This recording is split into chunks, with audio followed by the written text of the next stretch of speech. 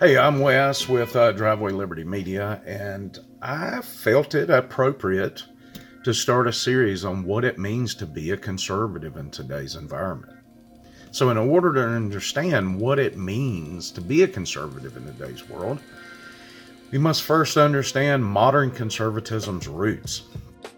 What we call conservatism today is actually based on a philosophy called classical liberalism. John Locke, who is considered the founder of classical liberalism, developed the radical notion that government requires and must acquire the consent of the governed.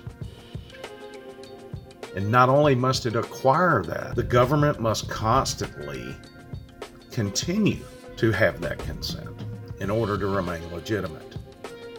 Classical liberalism itself is a philosophy that advocates a free market and laissez-faire economics, civil liberties under the rule of law, with special emphasis on individual autonomy, limited government, economic freedom, political freedoms, and freedom of speech. How does that differ from modern liberalism, or neoliberalism as some people call it? Neoliberals, modern liberals, believe that government is where wealth is created, and that wealth cannot operate and an economy cannot operate without a government.